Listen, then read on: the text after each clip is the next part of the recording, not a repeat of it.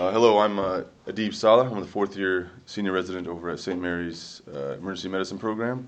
Here today we have a special guest, Dr. Dominique Hill, and we'll be discussing an interesting case we had recently. So it was on a busy, blue shift. We got a 52-year-old male coming in, priority 1. Actually, it's a priority 2. Came in by EMS. They found him unresponsive, stooped over in his porch. They said they saw pinpoint pupils. They gave him Narcan, and he became a little more responsive. Family wasn't with him at that time, so that's pretty much all the information we had when they brought him into the ER. When he came into the ER, he was wide awake, but very belligerent, just not wanting to follow commands. But he was directable at that time. Then family eventually came to the bedside. Vital signs at that time, he was tachycardic. He was mildly tachypnic. He had a respirator of about 22. Pulse was about 122. And family arrived with there's a container of meds that he had at home, and they said he was recently had some dental work done and had a prescription for Norco, but that was about a week prior. They also found an empty bottle of aspirin. The aspirin bottle was expired over a year, so we thought maybe it's just in there because it's been there for a while. They also said he has been depressed because he just recently got divorced. So that's the information we had at that time. So Dr. Hill, if you had a patient who's coming in, altered mental status, don't really have much of a history, maybe there's some depression going on, we have an empty bottle of aspirin, don't know how long it's been empty, what's kind of your first go-to plan in this situation? I think your first critical action should probably be to check a glucose, because you think about your coma cocktail scenario, which they already did Narcan, so no real response with that. The next action should be checking the fingerstick glucose to make sure this patient isn't hypoglycemic and that's a cause for their agitation or altered mental status. I think if you do that, that's negative. Then I think you have to broaden the differential and consider trauma or any sort of intracranial hemorrhage as a cause, or possibly stroke. Then you think about your infectious or metabolic causes, so you're drawing labs. And then in this case, luckily, the patient came in with pill bottles.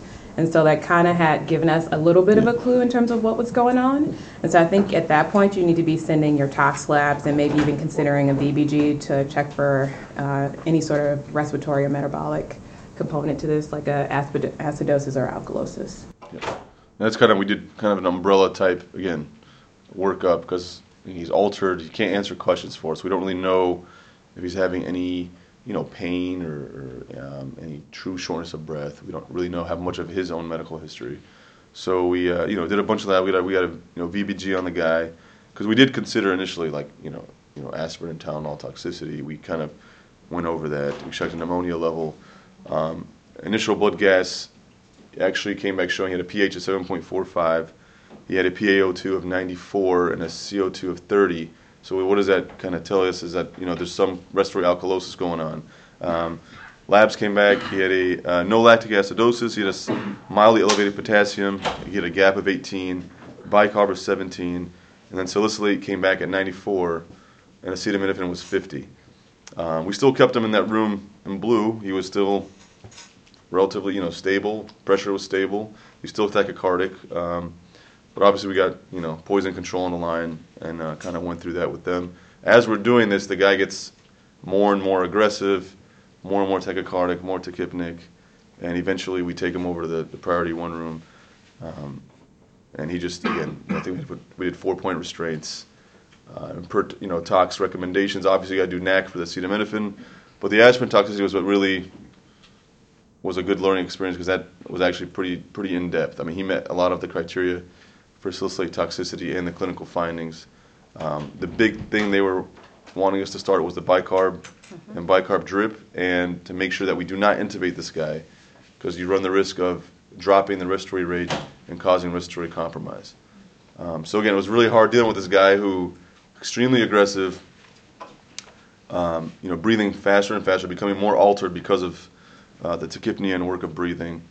And we got him running on a bicarb drip. We'll get into the details of how you run the drip and what you want to do. Ultimately, we call the ICU doc. He's like, yeah, I agree. Let's not intubate this guy. Let's keep him the way he is. Let's admit him. So he goes to the ICU, gets worse, gets more tachypnic, more altered. Ultimately, as they're trying to put a line in this guy, they cannot get any kind of line because he keeps fighting, so they end up intubating him. And aspirates pretty severely. It gets like aspiration pneumonia on the ICU. Almost pretty much goes through septic shock. He's on levo drip. But ultimately does get better. And then they end up finding out once he's awake and alert that he was actually suicidal, overdosed on the aspirin, Tylenol, or Norco, and ends up going to the psych ward after that in stable condition. But it was a pretty drawn-out process because nobody really knew what was going on with this guy. But the big take-home points with aspirin toxicity, you want to treat it quick and fast and make sure you keep that respiratory rate high so they try to drop that acidosis. The other thing we're getting into is urine pH maintenance and when you want to dialyze these people. When is it considered emergent need for dialysis in an aspirin toxicity? So this is where Dr. Hill comes in. So the big thing with aspirin toxicity is when is our cutoff to say, hey, this guy needs dialysis? The other thing is you have to have a pretty high clinical suspicion. And when you see an anti-GAP metabolic acidosis along with a respiratory alkalosis, that should kind of key you in that maybe I should be thinking about an aspirin toxicity case and you should send an aspirin level. So this guy actually had those, and again, we had the history that there was an empty aspirin bottle. Now, in terms of treatment, the biggest thing is sodium bicarbonate, and usually you'll do 3 amps of bicarb and D5 and kind of run it at 150 milliliters per hour. But you want to keep the urine output between 2 to 3 cc's per kilogram per hour, and the urinary pH at about 7.5 to 8, because you really want to help excrete that aspirin. Now, if you can say you cannot get that person, the acidosis is actually worsening, and you're getting more acidemic, that's actually a clinical indication for a dialysis. And I think we even ended up speaking to nephrology while the patient was in the department, because he wasn't getting any better. He was getting more agitated, so altered mental status to the form of seizures, being comatose, or just severe agitation. That's the indication. Also, toxic aspirin levels chronically of 40 or 100. He was almost there with 94. The other thing is pulmonary edema. So if they can't keep up with that, keep that respiratory alkalosis, that's another indication for an emergent dialysis. I think those are probably the main ones, and also renal failure. So if you can't excrete that aspirin, there's got to be some way to get it out of the body. So hemodialysis. He did get dialyzed. He ended up getting dialyzed. So those are probably the key things. And also hypokalemia is another thing you have to be careful of, because that can actually make things worse because you can't excrete it if you're hypokalemic, so you actually have to treat it. Luckily, this guy was hyperkalemic in this case, so we didn't have to worry about that. I think the big thing for us was there was many times during that shift where can we intubate? We need to intubate this guy. This guy looks, because a lot of times you'll get a guy that looks like that. You're thinking intubation right off the bat because they're super altered. They're really very aggressive, and you're thinking, I want to give this guy ketamine, knock him down, and intubate. But this is the one situation where if you have true aspirin toxicity, you're trying to prolong that need as much as you can. Obviously, if you absolutely need to, you make that call. And the ICUs are probably the best place for that because they have probably the resource and the intensivist there to manage the event. So this guy definitely was interesting because, again, there's a lot of times I went back, I was like, I want to intubate this guy. This guy looks bad.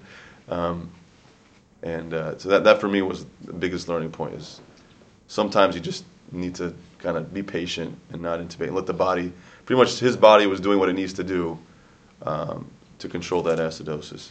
And I think in these cases it's very key to get your consultants involved as soon as you can, once you know what's going on. Because we had a very open conversation with the intensivist that was on call and was like, hey, this is what's going on. We're treating him the best we can with, doing urinary alkalinization, but he's still agitated. We'll talk to nephrology about emergent dialysis, but can we get this guy to the ICU? Because at some point he's going to need to be intubated. Why not have it happen in the ICU? He can also be dialyzed at the same time. So, and I think he was also really good with, we want to get a head CT on the guy because he's altered. And we have a kind of understanding of why he is altered, but same thing. He's like, don't worry. But he was too agitated going there. They'll keep an eye on him and get it. Because sometimes we'll feel like we got to get all this stuff done before we send them up. But sometimes getting them to the right place is more important than completing that workup where they can get it somewhere else. So always keep your priorities in check and know when to do the right thing, like when to start the bicarb drip, when to intubate and when not to. But I thought for me it was a really great case and encompassed a lot of the toxicology that we read about. Again, the only aspirin toxicity I've had in my 4 years of residency so far. So. And this gentleman also had Tylenol overdose as well. And Yeah. so ended up getting neck too, bolus and infusion. So he had like 2 different tox emergencies going on. Yeah. So he was pretty sick. And he also had rhabdomyolysis as well on top of it. Yeah, CK was about 1,800. But again, I guess with all the fluid he was getting, he was taken care of just fine. Any questions at all about this case? All right. Well, thanks, Dr. Hill. You're welcome. It's great having you.